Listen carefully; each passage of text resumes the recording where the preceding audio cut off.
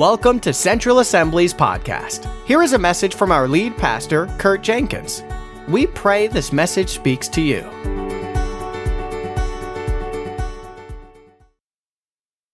All right. So Sunday morning, we talked about alignment and how when the Lord accelerates us, that brings alignment into our life. And we're just going to talk more about alignment and how that deals with your own personal transformation. And obviously how corporately, as we are transformed as individuals, how that corporate transformation can truly bring revival to this place and can benefit so many more people that walk into these walls. The prayer focus for Sunday was to send your revival fire into my life and purify me from every single habit, vice, and stronghold. So I don't know if you're going through the prayer focuses, if you're going through the verses, but if you're not, just pick up tomorrow. We're entering into the third value, which is empower.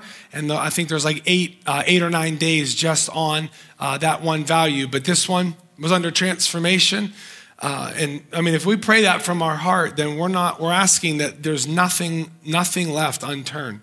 Like that prayer is actually like, I'm bearing my entire heart to you, and I'm giving you a peek into every avenue, every closet within my heart to actually purify me from every single sinful habit, every single vice, something that has a hold on you, or a stronghold. And I think if we do pray that vulnerably, if we pray that authentically, then the Lord will show up.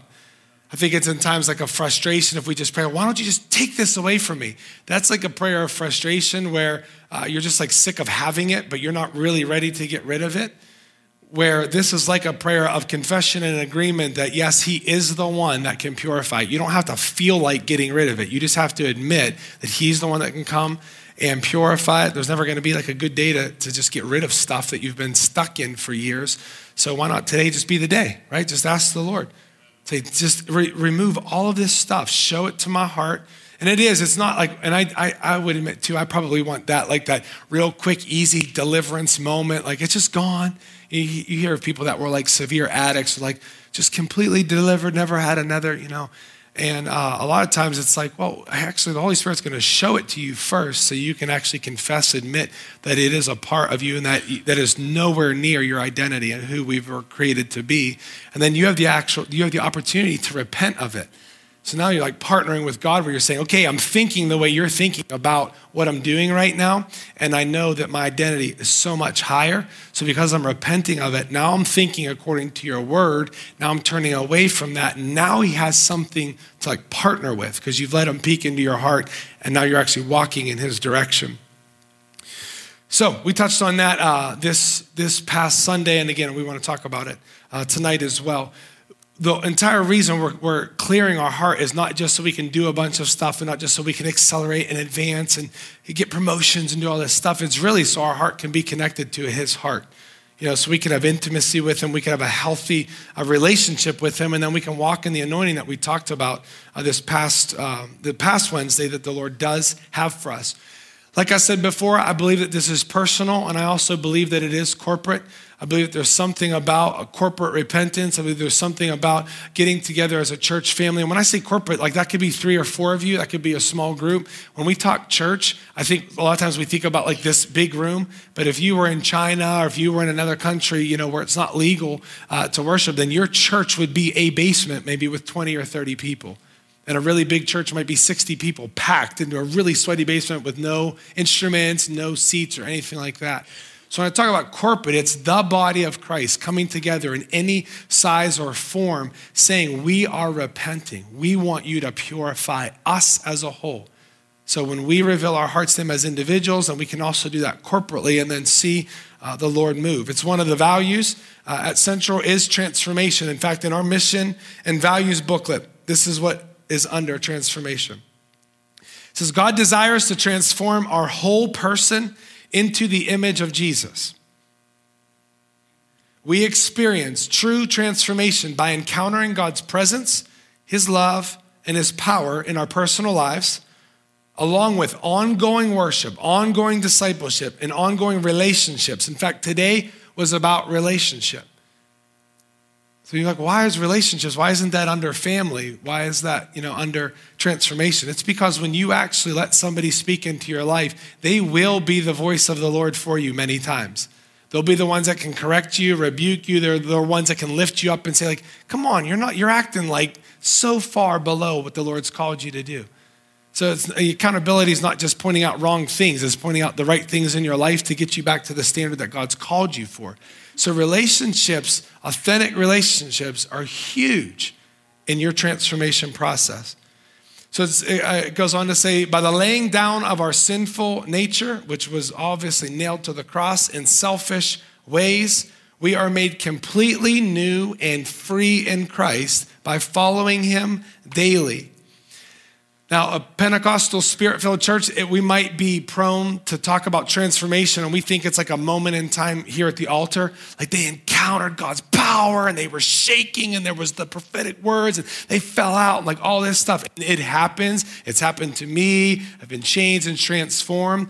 But true ongoing transformations can start there, but it's actually an ongoing discipleship. It's learning his word from the head to the heart and then actually following him daily. Right? So when Jesus said, pick up your cross and what? Encounter me one time and then go off and do your own thing and think that is going to be lasting. No. Follow him daily. Follow after him daily. Which means become more and more like him. So that, it's central. That's the transformation. We absolutely want people to encounter the Lord at the altar, whether it's here at the Rock tonight, with youth or in the super church room. We want those one-time events, but we are committed to finding a solution to discipleship that much of America just doesn't have anymore. It's just long-term. It's life-giving. It's invigorating to your spirit, and that we can actually see real, lasting transformation. Jesus commanded us to bear fruit that would last or fruit that would remain. So that means one time isn't going to do it. We have to understand and be constantly taught the word, be in those relationships, have an attitude and a lifestyle of worship for this to work. Amen? All right, so God's word in Galatians 5:1, I'm going to read a different translation later in this, but it says, it is for freedom that Christ has set us free. So for the sake of freedom from the law, freedom from the enemy, freedom from bondage, freedom from slavery, it's for freedom that he set us free. What are we being free? We're free from all the other stuff that stops us from living out our identity in Christ, who God actually created us to be. So it says, stand firm then and do not let yourselves be burdened again by the yoke of slavery. Some other translations say by slavery to the law. So you're free from having to try to follow all of these rules that we could never successfully follow. And now we're free. We have a free will to follow the Holy Spirit. As we're following him, we're following the spirit of the law, not the letter of the law. And that's what brings lasting transformation. I don't know if I said it last Wednesday or last Sunday. We've said it tons of times. That transformation comes from relationship, not roles. I notice, I have to admit, like even in my own prayer time, I can almost hold a business meeting with Jesus. Like I only have so much time, so I need an answer of, where we're going in the next sermon series and what are we supposed to do this Sunday night and this and this and this. And it's seeking the Lord for answers, but it can actually turn it into like, you give me the rule to follow and then I'll follow it. Y'all don't want to admit that? Fine, I'm the only person that does that. All of you just rest in his presence. But if I don't watch myself, I can have the tendency to do that. It's like just go to him to get a bunch of answers. And I'm like, oh my goodness, I literally had an agenda. I can go from like one of our team meetings, to a meeting with him that I just have all these things. That's completely not what following the Spirit is. It's not going to bring transformation. So he set us free for the sake of freedom, so we're no longer under that. All right, let's tear into Joshua. We're going to be in Joshua 3 just for a little bit, 4, and then into 5. This is all dealing with the acceleration that's bringing alignment and how that alignment brings transformation to our lives. So we know, starting at verse 15, that it was harvest season. Remember from Sunday, the Jordan River was overflowing at its banks. As soon as the priests who were carrying the Ark of the Covenant, which represents the presence of the Lord, touched the water south just continued to flow into the Dead Sea. And then it said that the water north of it backed up a great distance away at a town called Adam. So what happens is the presence of God came. It wasn't just the priest. It was the priest's faith, basically, that touched that. But it was the presence of God that was there that changed that circumstance. So if I have to think about that, like it wasn't a roll that stopped the water. It wasn't a roll that got them through. It wasn't a law. It was the very presence of God being hosted on the Ark of the Covenant that changed the circumstances. So if we have to think like, okay, I want to be transformed greater and greater. And I know, we have very committed Christians in the room tonight, possibly even watching online. But we have to admit there's still areas of a heart that can be changed and transformed.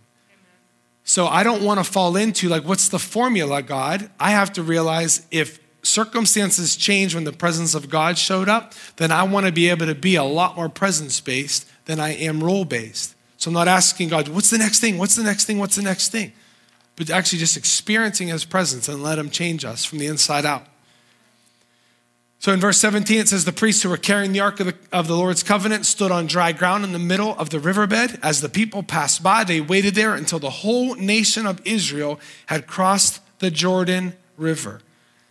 What I was reminded of just looking at these verses again, even after Sunday, is like the Lord is very patient with us. His presence is patient. Like those priests weren't like, hurry up, let's go, right? So if we're aggressive at growing, then he'll be there. If we're slow, he's going to be patient with us. He's not going to force us into something that we're not ready to bear on our own. So in Joshua chapter 4, verse 1, it says, when all the people had crossed the Jordan, the Lord said to Joshua, now choose 12 men, one from each tribe. Tell them, take 12 stones from the very place where the priests are standing in the middle of the Jordan. Carry them out and pile them up and place them where you will camp tonight. So I was just looking at like, why did they take those stones right from where the priests were standing? I feel like the Lord was saying, like, the Lord wants us to remember his presence over his actions. So when we are faced with another impossibility, like we come to the next river that's overflowing, that looks completely and utterly impossible, we're going to remember, his presence is what happened. Because it wasn't, like even if they took those rocks from the beginning where the priests first stepped in, they may have remembered, oh my goodness, I remember that water stopping and the water flowing down. I remember the dry bed. But what are they going to remember every time they looked at those stones? That came from the feet of the priests that were holding the Ark of the Covenant. Those stones came from where the very presence of God was as we passed. I was like, that's what I want to remember. Because again, then, if we set up these memorials like they were commanded to do, then we're going to remember his presence over his actions. Yes, write down and record what the Lord's doing in very specific things. So when you run into that, you'll have faith to believe for it again. But more than that, if you believe in his presence is going to change this circumstance. Then I believe that's going to cause greater transformation than saying, well, he stopped the river, but I'm not sure if he can do this. No. The stones came from his presence. His presence delivered them. Now his presence is bringing them into the promised land. That's transformation, right? It's remembering. Listen, it could have been the priests that did it, but it wasn't. It could have been the people that did it, but it wasn't. It could have been all these other things. But they're to remember, it wasn't by might, it wasn't by power, it wasn't by human effort, it wasn't by any of those things. It was the presence of God that brought the transformation into their lives. So in verse 4, it says, Joshua called together the 12 men he had chosen, one from each of the tribes of Israel. And he told them, go into the middle of the Jordan in front of the ark of the Lord, your God. Each of you must pick up one stone and carry it out on your shoulder, 12 stones in all, one for each of the tribes of Israel. We will use these stones to build a memorial. In the future, your children will ask, what do these stones mean? And you can tell them this. They remind us that the Jordan River stopped flowing. Now, I just said, remember his presence over his actions. I believe that's going to bring greater transformation than just remembering the things that he's done. Look what Joshua says. They're going to remind us that the river stopped flowing. But when? It says, when the ark of the Lord's covenant went across. So you're remembering a great act of the Lord, but it's still tied to, remember folks, his presence was here. It was the ark of the Lord, it was the ark of the Lord's covenant that actually entered into the water, that stopped the water from flowing. So yes, remember the acts. Yes, remember the actions. Yes, remember the moments. But if nothing else, remember his presence was with you in the past. He will absolutely be with you in the future. He could be with you, like I said, when you don't want to be transformed, but you know you have to be. So you ask the Lord to purify you of every sinful nature, every vice, every stronghold, all that kind of stuff. I think it would be weird if we started grabbing stones and setting them up in our yard. Like people might think that you can do it, but people might think you're weird. So I'm not like a great journaler. I don't keep tons of notes, but I would suggest to you that your memorial stones is a journal. Because there have been times before healing services or times where we're going to pray with people to be baptized in the Holy Spirit, and I'll just think I'm insufficient. It's not going to happen. Maybe nobody will get healed this time. Maybe nobody will get baptized in the Holy Spirit. And I will absolutely go back. If I feel like I don't have, my way or whatever, I'll go back and look at prophetic words that were over my life, over our lives, over the church's life. So I believe that that's the same thing. When the children walked past, when future generations walked past, hey, daddy, hey, mommy, what in the world is this big pile of stones? Let me tell you about the time, when God led us across. How did that happen? It's as soon as the Ark of the Covenant. What was the Ark of the Covenant again? The presence of God. So when they got discouraged, they had that thing to go back to.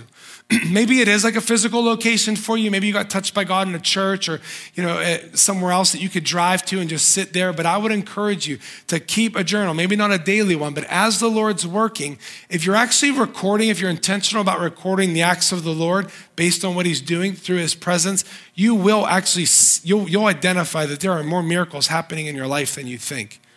Instead of you're just draining another day. Thank you, Lord, for blessing me today. If you're actually thinking what can I write down from the last week, last month, whatever. Again, I don't do it daily by any means, but I believe that we're setting up memorial stones to remember the works of the Lord in our life, and I believe that absolutely brings transformation. Because we're thinking, wow, I was aligned back then. I got to get myself realigned with where I was and how he moved, and I want him to move that way again.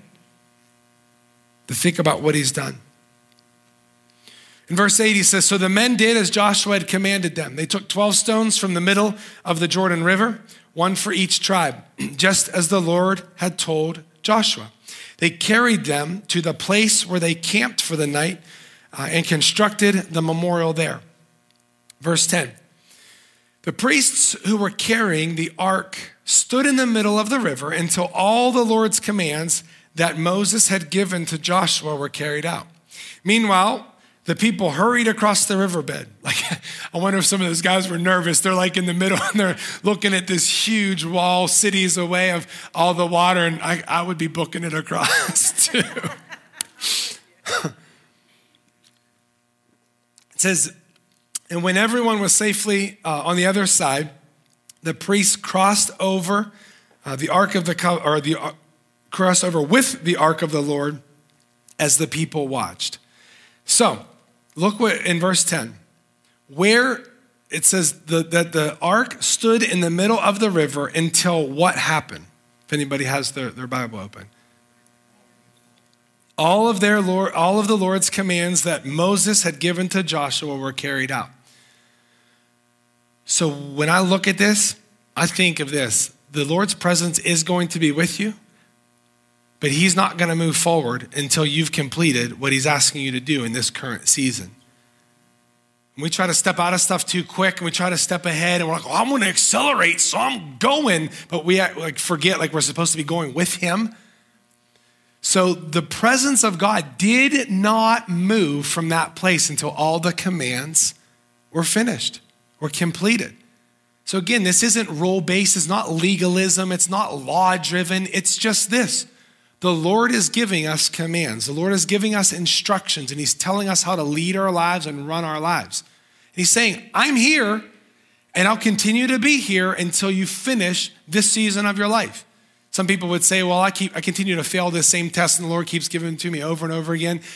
That kind of distorts my mind, because when I think of tests, I think of like they're trying to find out what I don't know. That's not how a test is designed. A test is designed to figure out what you do know. So it's not like a mad, angry teacher, God, like, oh, I'm testing you in this again. No, he's like, hey, okay, so I've given you this knowledge. You know it from my word. Let's take a step in this. Do you know this yet? Yes, I know this. I know this. I don't know this. I don't know this. I'm being sloppy with this. I'm not stewarding myself with this, and I'm out of alignment over here. Okay, I love you. My mercies are new every morning. My grace will continue to pour over you, but I'm going to stay right here until we have this figured out. Well, that's mean of God. Why doesn't he move forward? We want to move forward because he doesn't want you to get crushed under what is ahead of you. So we think it's his punishment. It's his grace. Trust me. I think it was in, 2008 or 2009, I received a prophetic word about things that would happen. And I thought it was like the first real prophetic, maybe it was in 2006. I don't remember. It was like the first big, detailed prophetic word that I really received in my heart. And I thought this thing was going to come to pass in the next 6 weeks. I started living up to this pressure. When is this going to happen? When is this going to happen? When is this going to happen? And then the Lord taught me this thing will come to pass when you are spiritually mature enough to handle it. And it's not because he's babying us. He's saying, I want you to walk this thing out with precision, with effectiveness, with efficiency. So because of that, the presence of the Lord will stay in the Jordan River until all of the commands he's given to you in this season are fulfilled, so to speak. And you're prepared, you're ready, and then he's like, let's go. Let's move on. Let's go attack the next enemy. Let's go overcome. Let's have victory in the next territory. So if you feel like you're not moving forward, it might be misalignment. It might just be the Lord just still teaching you things. Ask him. Dialogue with him. He'll tell you. So it says in verse 19, the people crossed the Jordan on the 10th day of the first month. Then they camped at Gilgal, just east of the Jericho. It was there at Gilgal that Joshua piled up the stones taken from the Jordan River.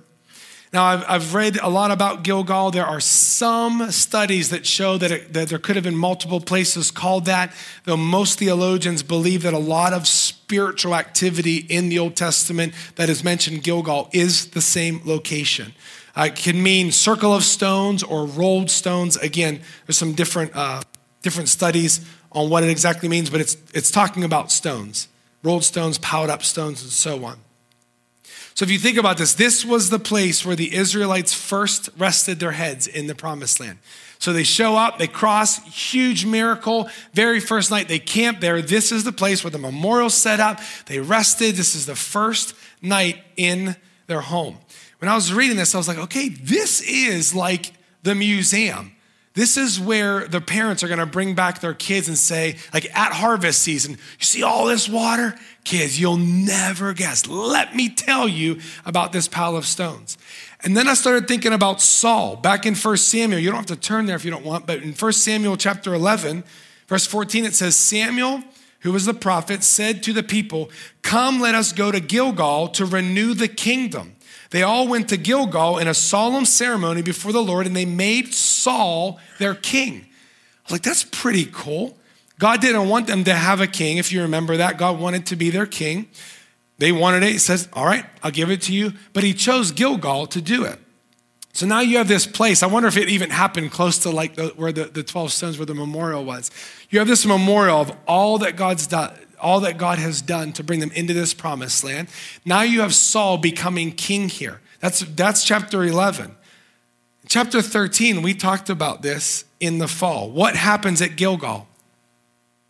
Saul stays at Gilgal, and his men were trembling with fear. Saul waited 7 days for Samuel, as Samuel had instructed. Samuel doesn't show up. I'm paraphrasing, if you can notice. So he demanded, bring me the burnt and the peace offerings. Saul sacrificed the burnt and just the burnt offering. He didn't sacrifice the peace, if you remember that. Samuel shows up, of course, right as soon as Saul does this and says, what have you done? Because of Saul's disobedience, he lost the kingdom. That's amazing to me that, I'm thinking to myself this week, how many times did Saul walk past these rocks? Like, how many times did he see this? And then he's there and he's crowned in this location that at least within the city limits, these rocks are a reminder that the presence of God is absolutely going to give them victory, miracles, signs, wonders, blessing, provision, abundance, all that stuff. And it's in that same city that he is scared to death and does something on his own instead of just remembering those rocks. So that was a misalignment. And I just wonder how close he was to that. Think about wow, God's probably hey, just walk down the road and just look and see. Just remember what I've done. And maybe there'll be a little bit more alignment. Maybe there'll be a little bit more transformation. And maybe you'll wait for Samuel to come. So I feel like it's extremely important. Set up memorials. They're going to bring future transformations. Set up memorials now of when he's bringing alignment into your life and when transformation's happening, and it will help you later on. I believe your past alignment, when you can remember, wow, this is what was happening in my life. This is when God showed up. What was it? Okay, I was in the right mind. I had forgiven some people. You can actually start to retrack how your life was aligned at that time if you set these memorials up. And maybe the Holy Spirit will just be able to use it and say, you know what? You're just not following me here. You fell back into the trap of bitterness. You're starting to get critical again.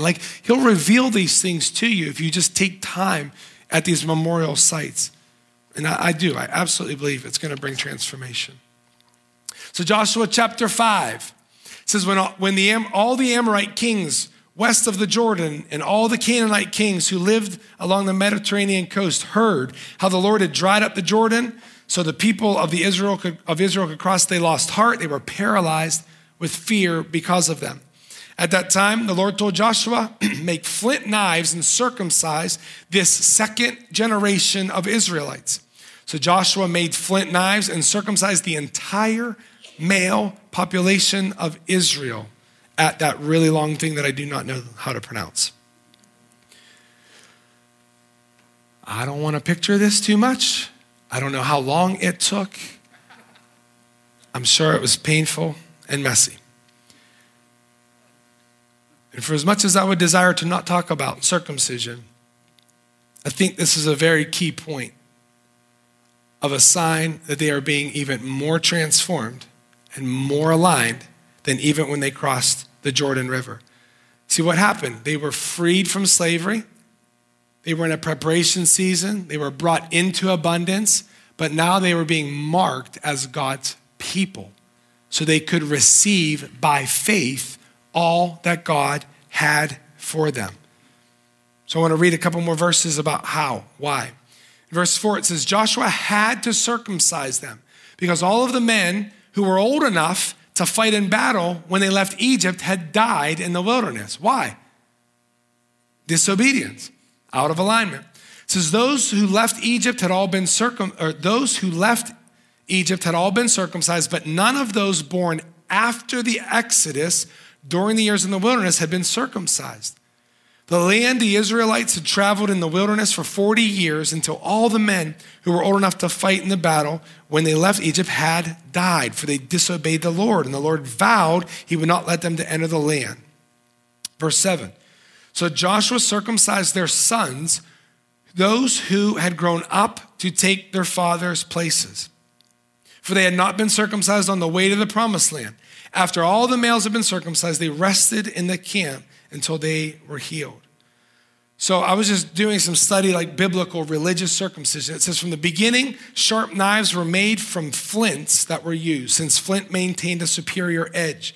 It says for this reason, the flint instruments for the purpose of circumcision endured for centuries after the beginning of the Iron Age in 1200 BC.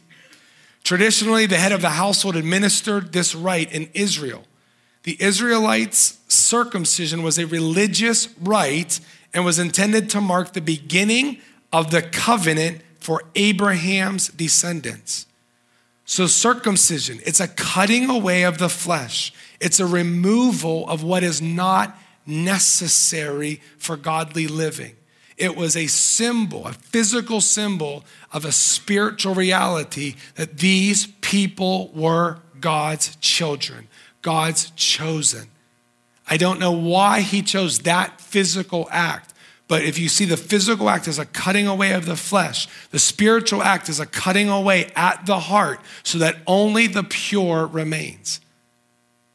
It's a cutting away of everything that's unrefined, that's unsanctified, that's unholy, so that what you have left is a heart bare before the Lord to use as he would want to.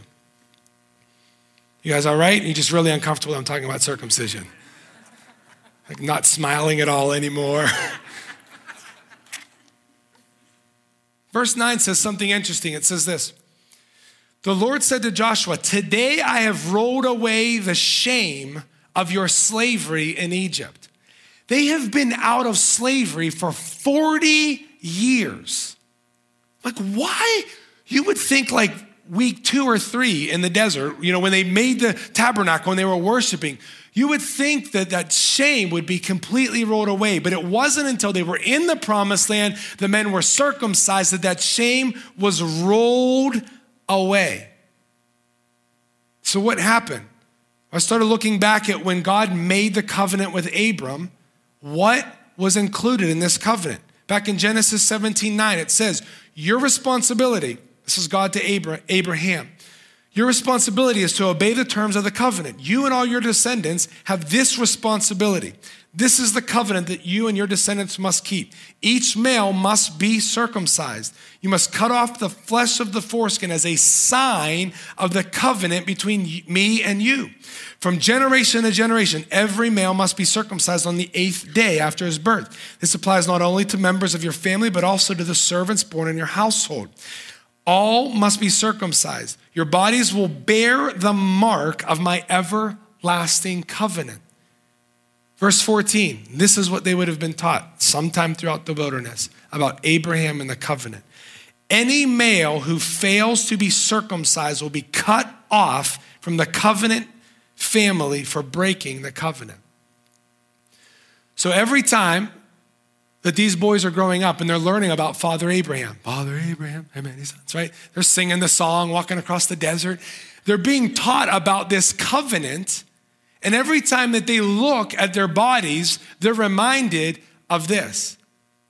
I don't have the sign marking that this covenant is mine. In fact, God says if you're not marked by that, if you're not circumcised, the covenant included that you will be cut off from the covenant family for breaking the covenant. So circumcision was a sign that they belonged, that they were aligned, that they were advancing, that they were accelerating. And I believe when they were looking and they're thinking, this has not happened to me yet, this has not happened to me yet. Yes, they're free from slavery, but they're still living in the shame that they're not walking in full covenant right. Now they're in the promised land about to receive the abundance, and yet they still don't have the mark. They're still not circumcised. And I think that I know that this applies in our life. We're born again, but we're still not by faith walking in the covenant promises that God has for us. So then the devil just pours shame over us. See, you're a Christian, but look at what you're doing here. Look at what you're doing here. And look at what you're doing here. We believe those lies, and then sometimes we just choose to live in sin. We choose to live with habits and perpetual thoughts and so on that aren't of our identity. So then what happens? Shame comes in because we're not circumcised at the heart. So these men are completely free from slavery. They're in the promised land, and this day, when they had the physical circumcision, which represented the spiritual position, their shame was rolled away. With like 3 minutes left, I want to give you the New Testament reality of circumcision. In Romans 2:25, do you understand, are you following this, how circumcision leads to alignment? of your heart, and that alignment is leading to transformation. It says the Jewish ceremony of circumcision only has value if you obey God's laws. This is Romans 2:25. If you don't obey God's laws, you're no better off than an uncircumcised Gentile. Verse 28, for you are not a true Jew because you were born of Jewish parents or because you have gone through the ceremony of circumcision. So now there's a whole new reality in the New Testament. It's not about skin. It's not about a ceremony.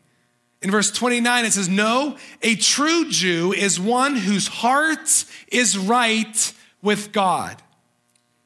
And true circumcision is not merely obeying the letter of the law. Rather, it is a change of heart produced by the Spirit. So I'm not sure what needs circumcised from my heart, and I'm not sure if my heart is fully after him. Just check out Galatians chapter 5 when Paul's talking about acts of the flesh that will destroy you and fruit of the Spirit. Because we're not producing the fruit of the Spirit. The Holy Spirit is producing that fruit in our lives. So you can use that as a gauge. You say, well, geez, I'm not some dirty, rotten sinner. Okay, jealousy and envy are listed there. Like you don't have to cheat on your taxes to fall short. Anger, fits of rage, all that stuff. If you're identifying things in the acts of the flesh, ask the Lord to continue to produce more of the fruit of the Spirit in your life. And you know that you will be receiving what is the true circumcision, which is a change of heart produced by the Spirit. It says, and a person with a changed heart seeks praise from God, not from people. I thought that was interesting. That circumcision of the heart, like giving the Lord your entire heart and asking him to purify every dark corner of your heart, actually removes the fear of man also. That's pretty neat. Like when you're cutting that stuff off, now you're not trying to perform for somebody else. You're not walking in fear. You're not thinking, okay, I have to act this way and laugh at this joke and do this thing to fit in. No, I'm like fully yours. My heart is circumcised before you. And now you're not worried about what anybody else thinks. I thought that was pretty cool. Romans 4:9, it says, is this blessing only for the Jews, or is it also for uncircumcised Gentiles? Talking about physical. It says, well, we've been saying that Abraham was counted as righteous because of faith. But how did this happen? Was he counted as righteous only after he was circumcised, or was it before he was circumcised? Does anybody know? It was before. It says clearly God accepted Abraham before he was circumcised. I believe that faith is the New Testament version of the flint knife in the Old Testament. Like we have faith that the Holy Spirit is going to circumcise our heart, and now that allows cutting to happen. If we believe that we're born again, but he truly can't transform us, you're always going to have the issue, with anger. You're always going to have the issue with pornography. You're always going to have the issue with lying, whatever it is, that you don't have faith that he can actually circumcise your entire heart. So I believe faith actually puts that scalpel to work. I believe that it's happening. Okay, Lord's saying it's happening now. You're believing something before you see it. In verse 11, it says, circumcision was a sign that Abraham already had faith and that God had already accepted him and declared him to be righteous even before he was circumcised. They were counted righteous because of their faith. And I'll close with Colossians 2:11. It says, when you came to Christ, you were circumcised, but not by a physical procedure. Christ performed a spiritual circumcision, the cutting away of your sinful nature.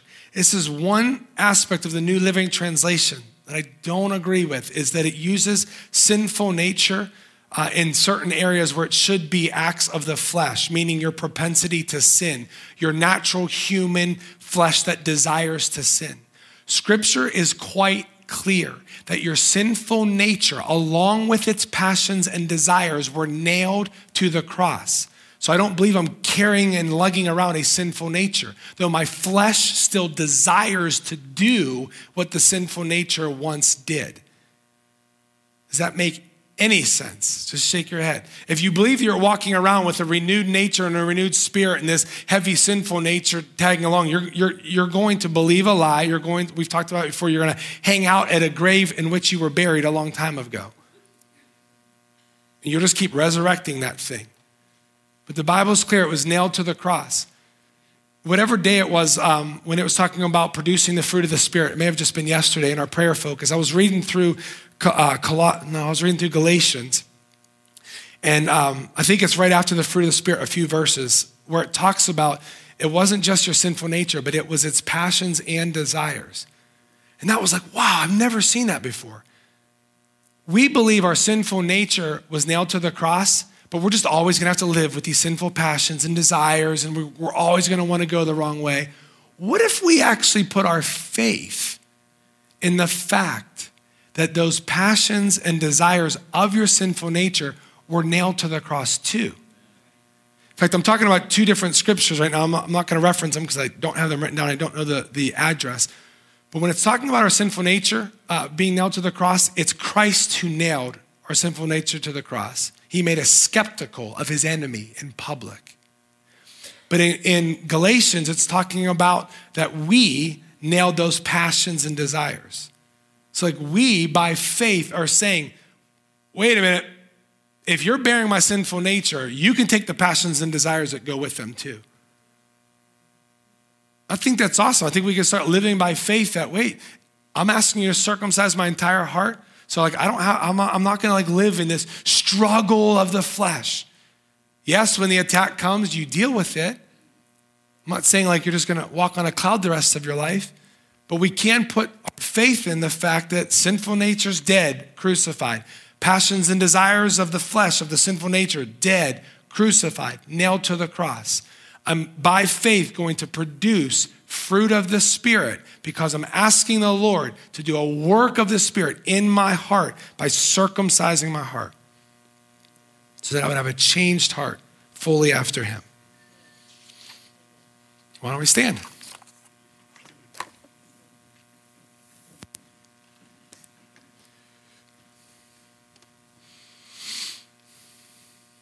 You guys smile at me one more time? I want you to do that tomorrow morning, no matter what kind of a mood you're in. If you're like all sore and cranky, hair's a mess, breath stinking, I want you just to smile at yourself. Like try it for 5 seconds. You'll feel really awkward, but you'll feel better too. Just smile at yourself. I choose to be in a good mood today. And Lord, we thank you so much. Father, we don't know all the details of why you chose this physical sign in the old covenant, but we know in the new covenant, you want to circumcise our heart. You want to cut away all of the acts of the flesh. You want to cut away all of our selfish desires. You want to cut away all the things that we look for our own benefit, not for the benefit of other people. And God, we just pray, we give you again permission to come with your scalpel. We have faith that you're going to do this as we approach our next time in prayer and our next time in the Word. We have faith. We step into having faith that your voice, by the voice of the Spirit, you're going to come in and just cut some things away that shouldn't be there, and then expose the gold that's in, expose the potential that's in our heart. Lord, even looking at those parts in our heart that do need cut away, they're hiding our potential. So God, we believe that as you cut and you mold and you craft our heart in a better way, that more of our potential, more of our character, more of our true identity is going to come shining forth because the junk is being removed. Lord, I pray as we read your word, whether it's tonight before bed or tomorrow when we wake up, I pray that you would give us revelation, fresh insight that would help circumcise our heart. We would be able to walk purely before you in the calling, the purposes that you have for us. In Jesus' name. Amen. You guys have a great night. Thanks for coming out this evening.